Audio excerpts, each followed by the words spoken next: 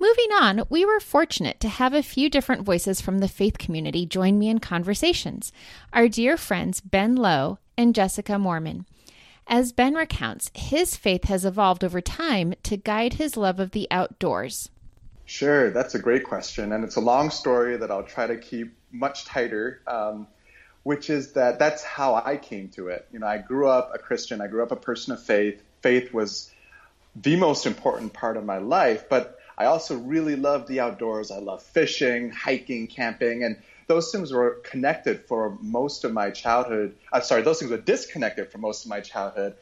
I didn't see how my faith had anything to do with my love for the outdoors and the environment. And then while I was an undergraduate at Wheaton College, a Christian school outside of Chicago, it was really my professors there in the theology department who helped me connect my Christian faith and all the resources and teachings that it gives that motivate us to be concerned about the environment, help us to understand our place in this world and our role in this world.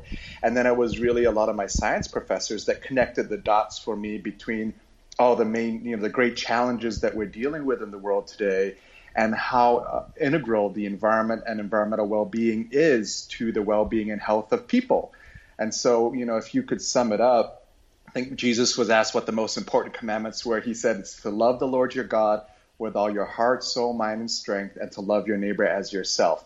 And what it boiled down to for me as a college student, making these connections for the first time in my life, is that I can't love God with all my heart, soul, mind, and strength if I don't care for and love the world that he made, that he declares good, and that is part of his plan. And same as for the second, I can't claim to love my neighbor as myself if I'm not willing to engage wholeheartedly in this work of caring for the environment that we all depend on for our survival and well-being. Jessica makes a strong case for how her work and the work of many conservative Christians is compatible with the desire to be a good steward of the environment.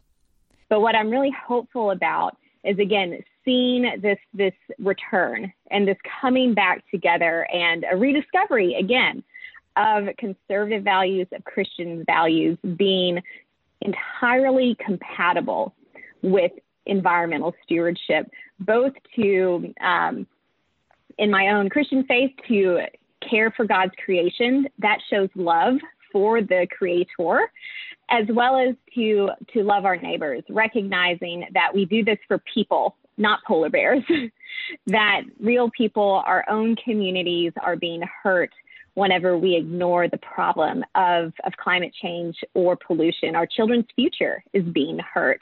And those protecting our children's future, passing down a strong foundation to the next generation is very much at the core of conservative values and Christian values. And so just by helping make that connection between how environmental stewardship already matches our existing values, the things we already care about, I think is really key and central, and what we're beginning to see happen at scale, which I'm so excited about.